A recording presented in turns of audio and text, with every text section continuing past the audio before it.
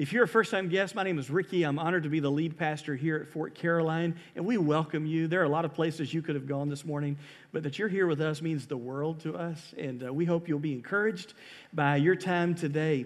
And you're coming in at the end of a campaign of generosity that we have been a part of in these last few weeks, and so today we're going to kind of culminate our discussion out of 1 Timothy chapter 6, verses 17, 18, and 19. And in just a moment, I want to share a message about diversify. And so if you want to open your Bible, you can do that. I'm going to put the words on the screen as well. But you guys, we challenged you to be generous with your money by giving over and above your regular giving to a local nonprofit called Her Song that rescues women right here in Arlington and Jacksonville from human trafficking and gives them a home in which they can live and recover and be restored. And you guys are amazingly generous. And you want to know how much you gave? You got to come on December 16th and we will tell you how much you gave. December 16th is going to be Celebration Sunday, where we celebrate what God has done through your generosity of giving to Her Song. In fact, it's not too late to give. If you want to do that, it'll still be added in the total that we're going to surprise that local nonprofit with. They don't know yet, and so we're going to surprise them with every penny that you gave to Her Song through the Be Rich campaign. Then we challenge you to give of your service, and as Craig mentioned earlier, you guys blew it out of the water. Over 100 of you showed up at Mayport Elementary last Sunday after church. You went over there at 1 o'clock, and we were blown away by how hard you worked and how fast you worked. Many of you were out there for 4 hours pulling weeds and putting out mulch and pressure washing sidewalks and whatever else you guys did, putting out rock. I mean, there was a big pile of rocks, and you guys moved it from one area and put it out. It was unreal how much you did.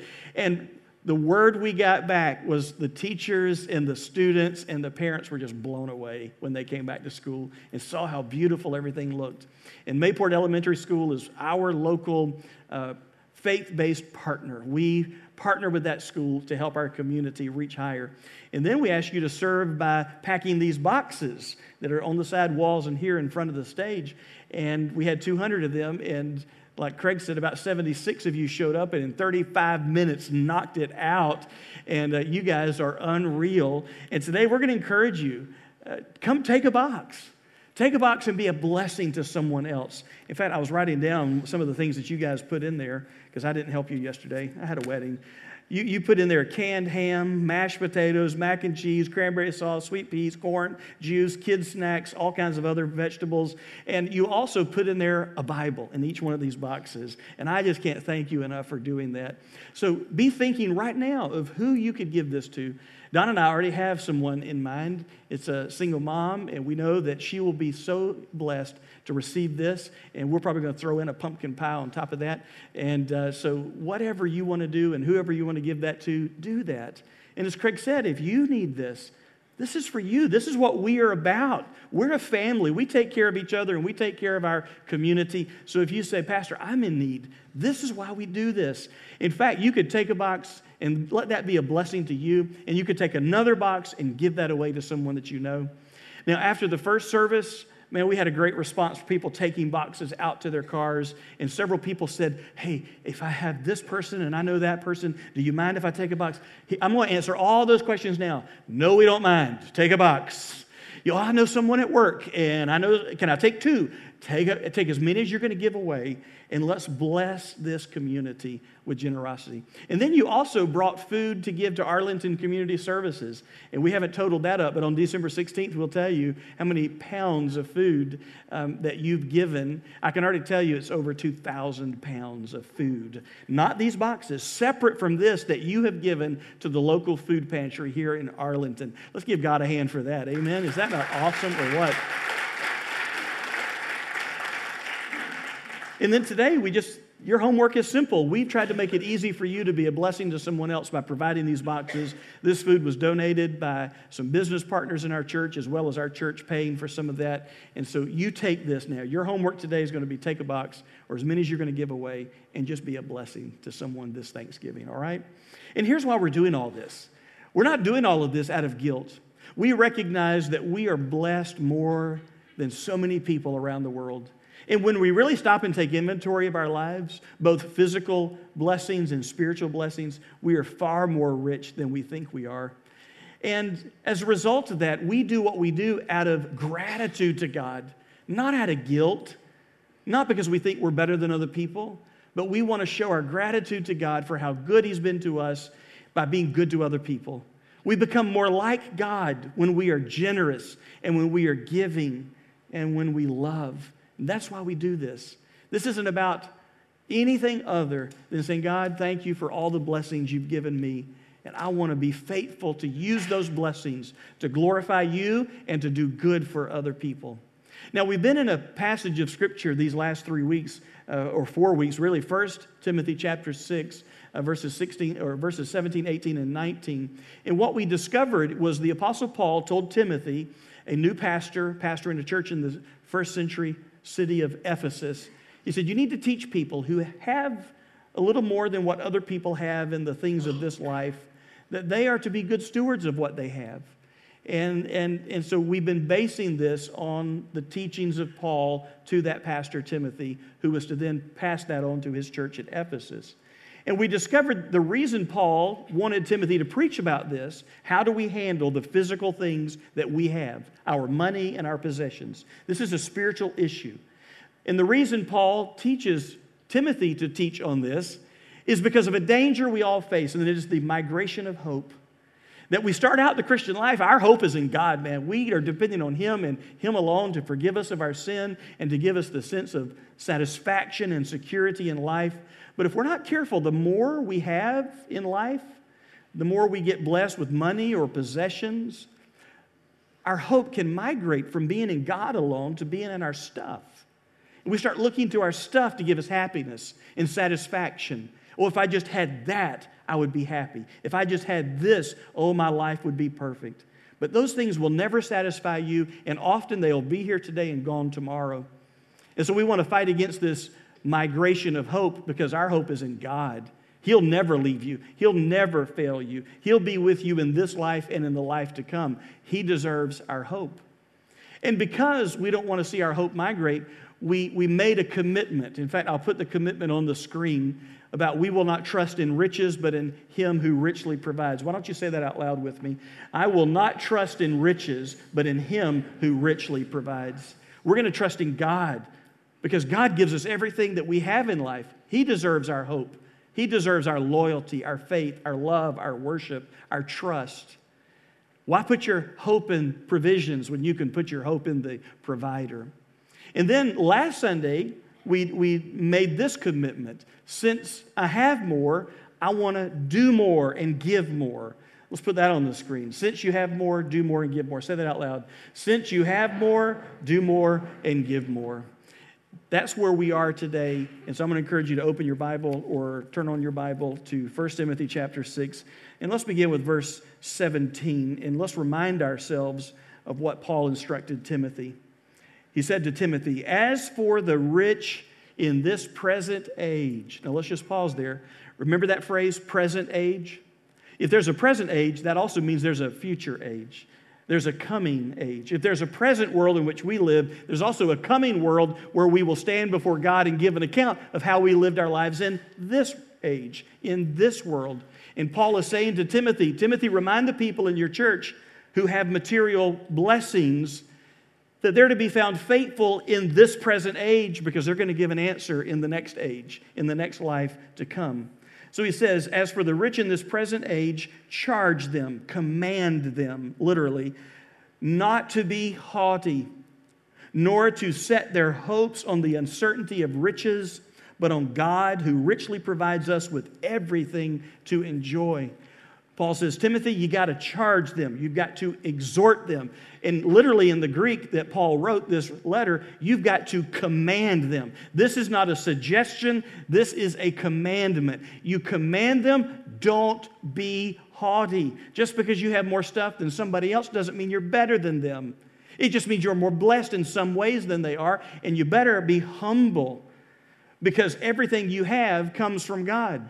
Command them, don't be haughty and don't set their hope on the uncertainty of riches, things that can be here today and gone tomorrow. And if you put your hope in this stuff and it's gone, now you're hopeless.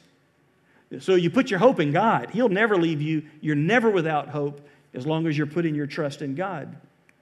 And God gives you everything richly to enjoy. God doesn't want you to feel guilty that He's blessed you. God wants you to feel grateful that He's blessed you. And He wants your blessings to turn into generosity. Since you have more, now you get to do more and to give more. In fact, He continues in verse 18. They are to do good, to be rich in good works, to be generous and ready to share. Now, this brings us to our lesson today, verse 19. Thus, storing up treasure for themselves. Now, don't do what I just did. I broke up verses 18 and 19, but keep that thought together. They are to do good, to be rich in good works, to be generous and ready to share. And the result of all of that, they are storing up treasure for themselves. Paul is saying to Timothy, whenever you take what God has blessed you with and you bless other people with it, here's what you're really doing. You are actually laying up a good foundation for yourself in the life to come. Not a good foundation of salvation. We are saved by grace alone, through faith alone, in Christ alone. Jesus said we're saved when we realize that God so loved the world, He gave His only begotten Son, that whoever believes in Him, Jesus, will not perish but have everlasting life. We're not saved by our good works, but we are saved for good works. We are saved to show how good our God is by how good we live. We're to be a bunch of do-gooders, right? I know that means a bad thing in our world, do-gooder. Do-gooder. Who does he think he is? But Christians ought to be known as people who do good. It ought to be true of us that a person can say, I don't believe what they believe about Jesus. I don't believe what they believe about God. I don't believe what they believe about the Bible. But one thing I know about them is they're people who want to do good for others, and that I can agree with. So even if someone doesn't agree with us or believe like we believe, we, God's people, ought to be known as people who are doing good. And as I've told you before, I know people want me to be good and expect me to be good. I'm the pastor, you get paid to be good, but you get to be good for nothing. When people interact you in your daily life and you bless them with food or with time or with money, it blows their mind because you didn't have to do that.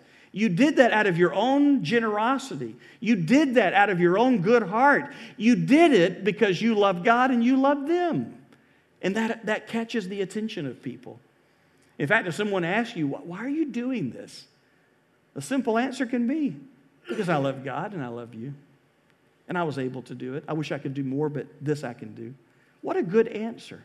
And Paul says whenever you do that, whenever you're good to other people because God's been good to you, you're actually laying up for yourself a good foundation. Not for salvation, but for God to bless you in the life to come. Oh, I don't do what I do because I expect God to bless me. Well, that's fine. He's going to bless you anyway.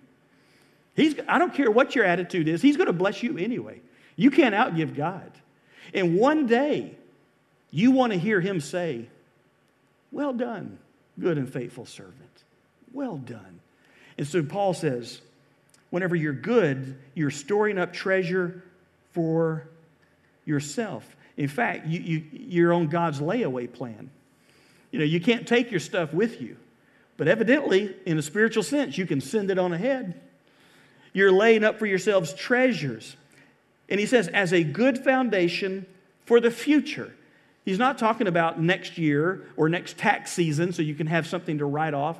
He's not talking about in your retirement. When he talks about the future, Paul is talking about the day we stand before God in the kingdom of God, where Christ rules and reigns in righteousness, and where the Bible says Jesus will reward His people based on what they've done in their lives, whether good or bad.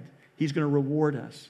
And in that day, if you've been faithful in this life, you will have laid up a good foundation of treasures in the life to come.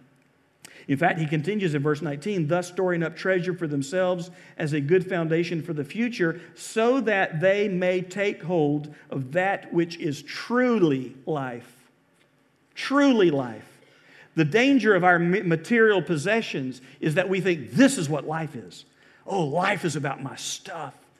Oh, life is about a bigger house and a nicer car. Life is about more money in the bank. Life is about nice vacations. And listen, there's nothing wrong with any of those things, but life is more than that. Life is about knowing God and doing good for other people. That's what life is about. You discover true life when you give your life away for God and for other people. That's when you discover what life is about. In fact, one of the things I try to do for new Christians, for men, is I try to disciple them if I can. So I will enter into a one-on-one discipling relationship. I've got one going on now with a guy in our church, Will. He may be in this service. He often greets you. There he is. He often greets you at the door with Katie and Austin as our guest services. But he and I meet over at Nuke's Eatery. Amen, Nuke's Eatery. And we have a little devotional discipleship guide. And so before he gets there, he's read through the chapter that month and answered the questions and looked up the verses. And then we just walk through. How do you answer this question? What do you think that verse says? But something else we've done is we not only have our time where we sit down and we talk and we learn more about God and prayer and Jesus and salvation and temptation, but we also go out and we serve other people. So a month ago, we went to the atrium. We have several church members who can no longer come to worship services here, and they live at the atrium. And so I said, why don't we go and make some visits? And so we made 3 visits. We wanted to make several more than that, but we ran out of time. We had such a great time with those 3 little ladies. And when we got back in Austin's Mustang, can I get a witness? When we got back in Austin's Mustang, he said, man, I love this. Can we do this again? I wasn't sure how I would like this. I wasn't sure how I would feel about going into a nursing home and meeting people I haven't met before. But I love that. Can we do that again? So we're going to do more of that. You know what Will discovered? You can't outgive God.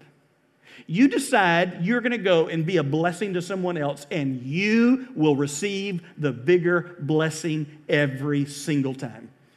Because God rewards you when you're more like Him. I'm going to go and bless those people, and then you walk away thinking, I think I got bigger blessing than anybody out of that. It's why whenever you're at Christmas, who gets the bigger blessing? The little children opening the presents or the grandparents who paid for the presents and watching them tear it open and enjoy it? The grandparents are just beaming and they're so happy. Because you just get the bigger blessing whenever you give. And the Apostle Paul is saying that's what life is. Life is not your stuff. Life is what you do with your stuff to glorify God, to show how awesome God is by how you manage your stuff. And life is about doing good for other people.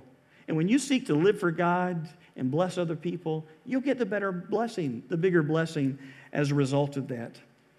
You see, Paul wants you to think about not just today, but the day that you stand before God and give an account of how you lived your life.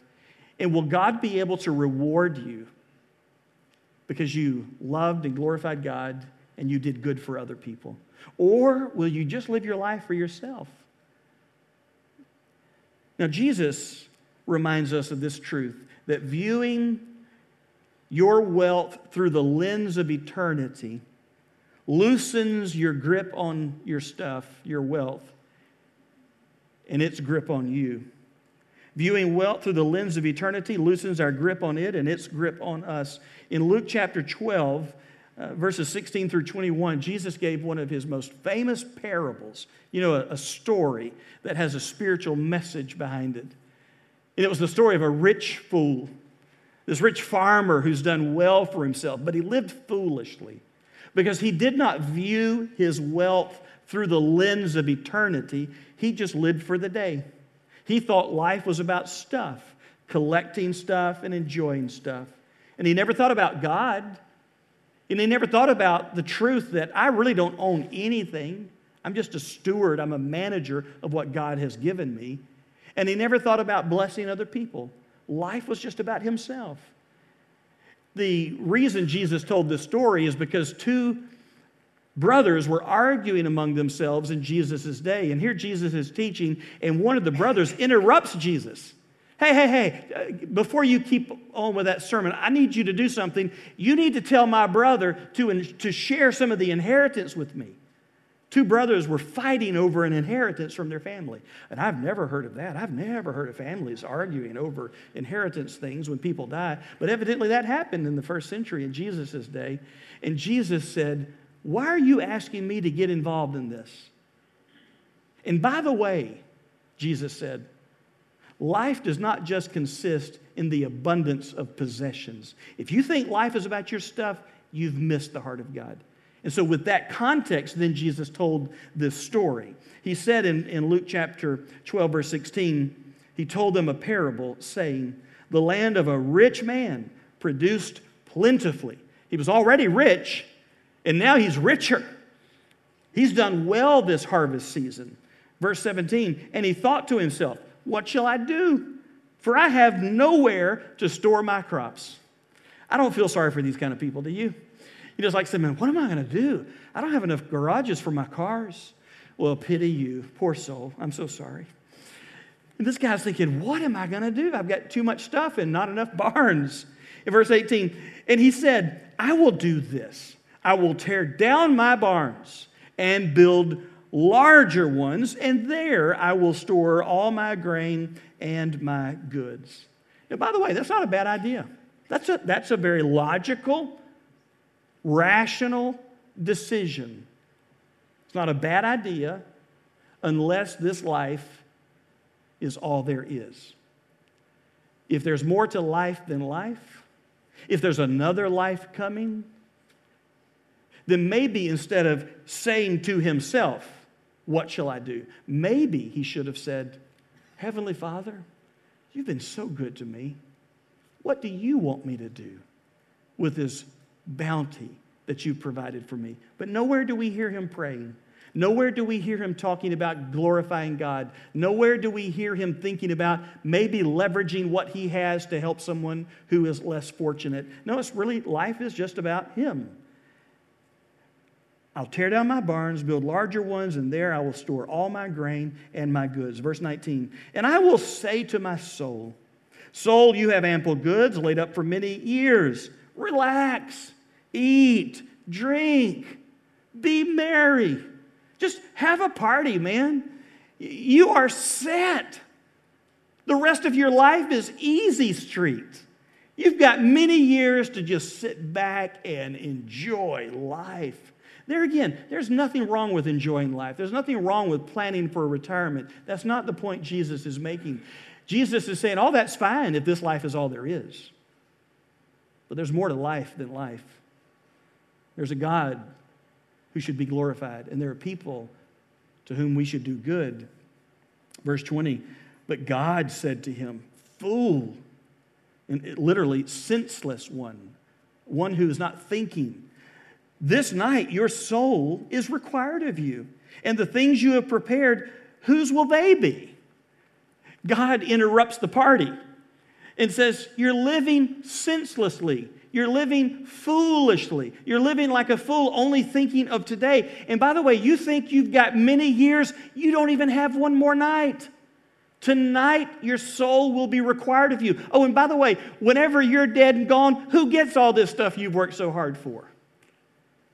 You won't enjoy it. One of the greatest illustrations of this truth, that you and I own nothing, but we are stewards, we're managers of everything, entrusted by God with what we have, is this parable.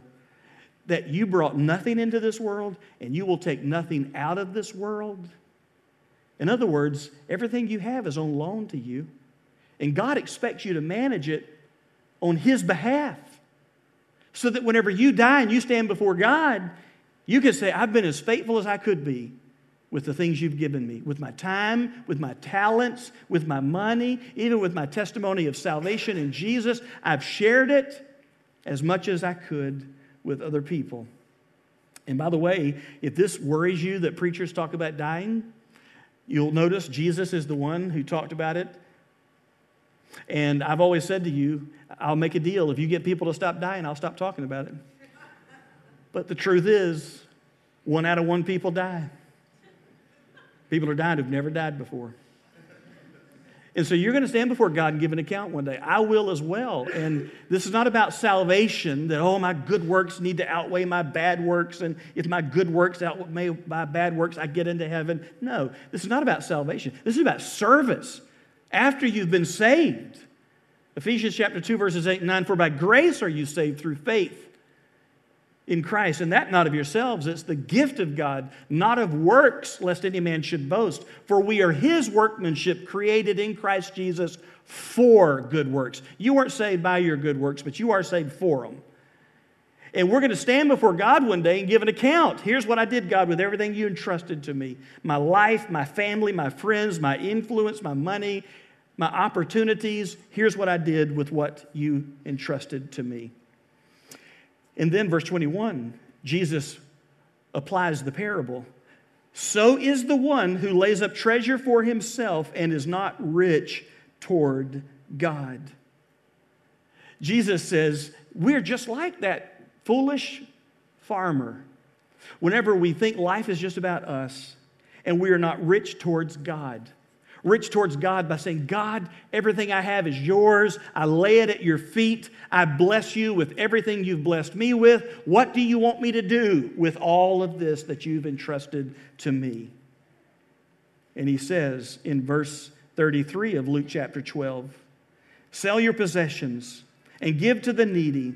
Provide yourselves with money bags that do not grow old, with a treasure in the heavens that does not fail, where no thief approaches and no moth destroys.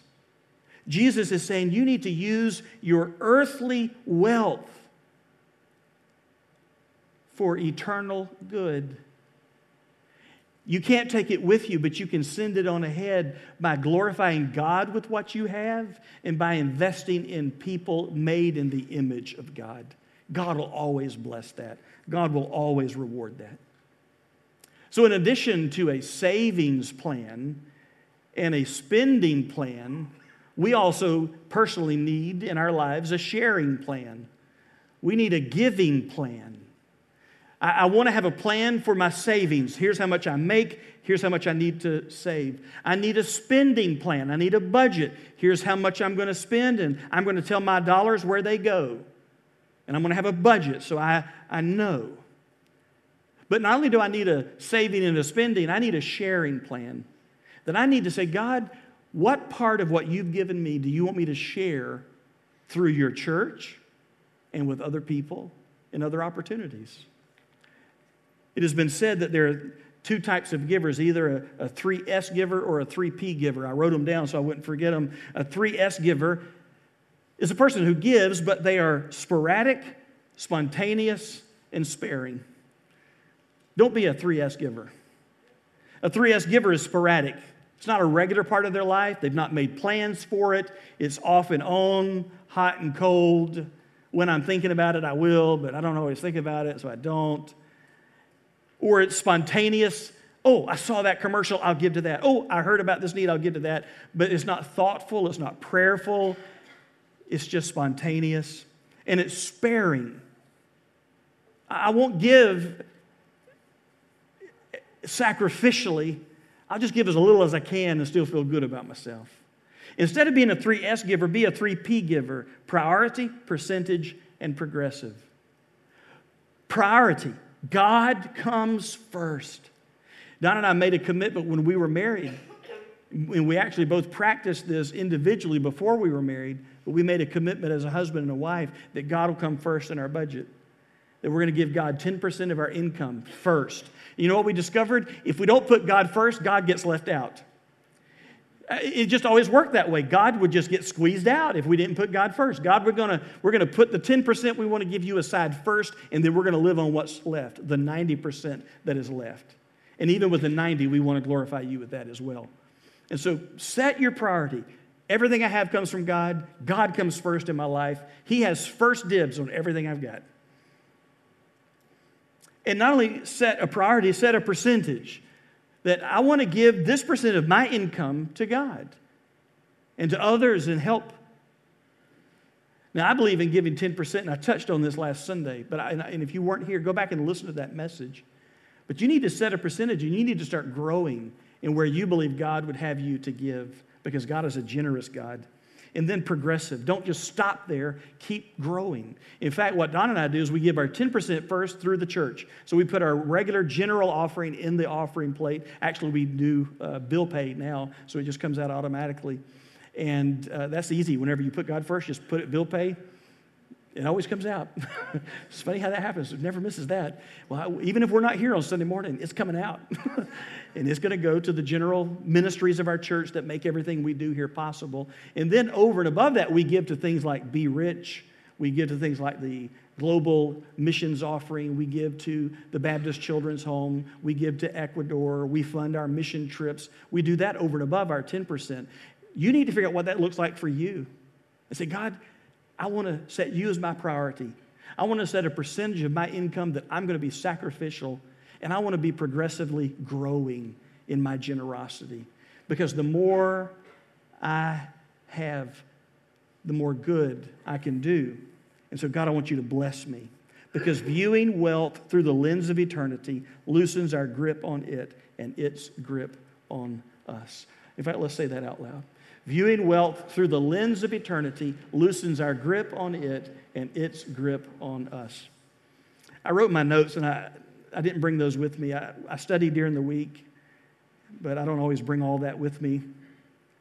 And I wrote myself a note, and this was really for me, so I'm just going to share it with you. Maybe it'll help you a little. But I wrote in my journal, thinking about the day I stand before Jesus, what a day that's going to be. I just can't, my mind can't comprehend it, what it's going to be like to be in His presence and to feel just nothing but love and grace and acceptance from Him. And to see the nail prints in His hands where He was crucified for me. And to see the scar in His side where that Roman soldier drove that spear into His side, proving He was dead. The Bible says blood and water poured out of that wound. I can't imagine what that's going to be like. But what a day that's going to be. And then as I was thinking about that, I wrote in my journal, I can't give Him too much, but I can give Him too little. I can't give that Savior too much of my time, but I can give Him too little of my time. I can't give Him too much of my money, but I can give Him too little. I can't give Him too much of my heart and devotion, but I can give Him too little. And I'll be honest, I struggle because often I give Him too little. And so this whole sermon series has been more for me than you perhaps. To say, dear Lord Jesus, I want to thank You for being so good to me. And I want to be more like You and more generous. I know I can't give You too much. I could never repay You for what You've done. But I can't give You too little, and I don't want to be found thinking only of me first. I want to glorify You, and I want to do good for the people that You died for. And I think that's all of our hearts. We want to do good. It's never too soon to do good, but it may soon be too late. So let's be good. Let's be rich in generosity. I'm going to pray for you today. If you need to receive Jesus, I'm going to lead you in how to do that right now in this prayer. If you need to rededicate your heart to Him and say, God, everything I have is Yours. I give it to You. I want to be found faithful. I'm going to lead you in that prayer as well. And then as soon as this service is over, I want you to do something. We've got some boxes sitting on this side wall and on this side wall and these. Come and take as many as you want. For you, if you need a box, you take one for you and be blessed by your church family. If you want to give some away to others, do what the Lord lays on your heart. There's no fine print on who can take and who can't take. You don't have to be a member of our church to do this. You don't even have to be a Christian to do this. You don't have to believe like we do.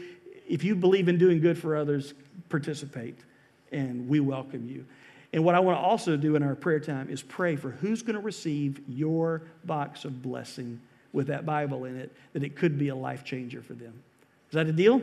And then as soon as we prayed, you could be dismissed. If you need to know more about God or somebody to pray for you or your next step in the life of our church, meet our guest services volunteers at the Next Step area right as you make your way out on the right there. You'll see the sign, what is your next step? And we are going to be there to help you. Let's pray. Father, we thank You so much for Jesus who died for us on the cross of Calvary. He took the punishment for our sin and He paid the price for our forgiveness. And we thank You that He promises that whoever believes in Him will not perish, but instead will have everlasting life.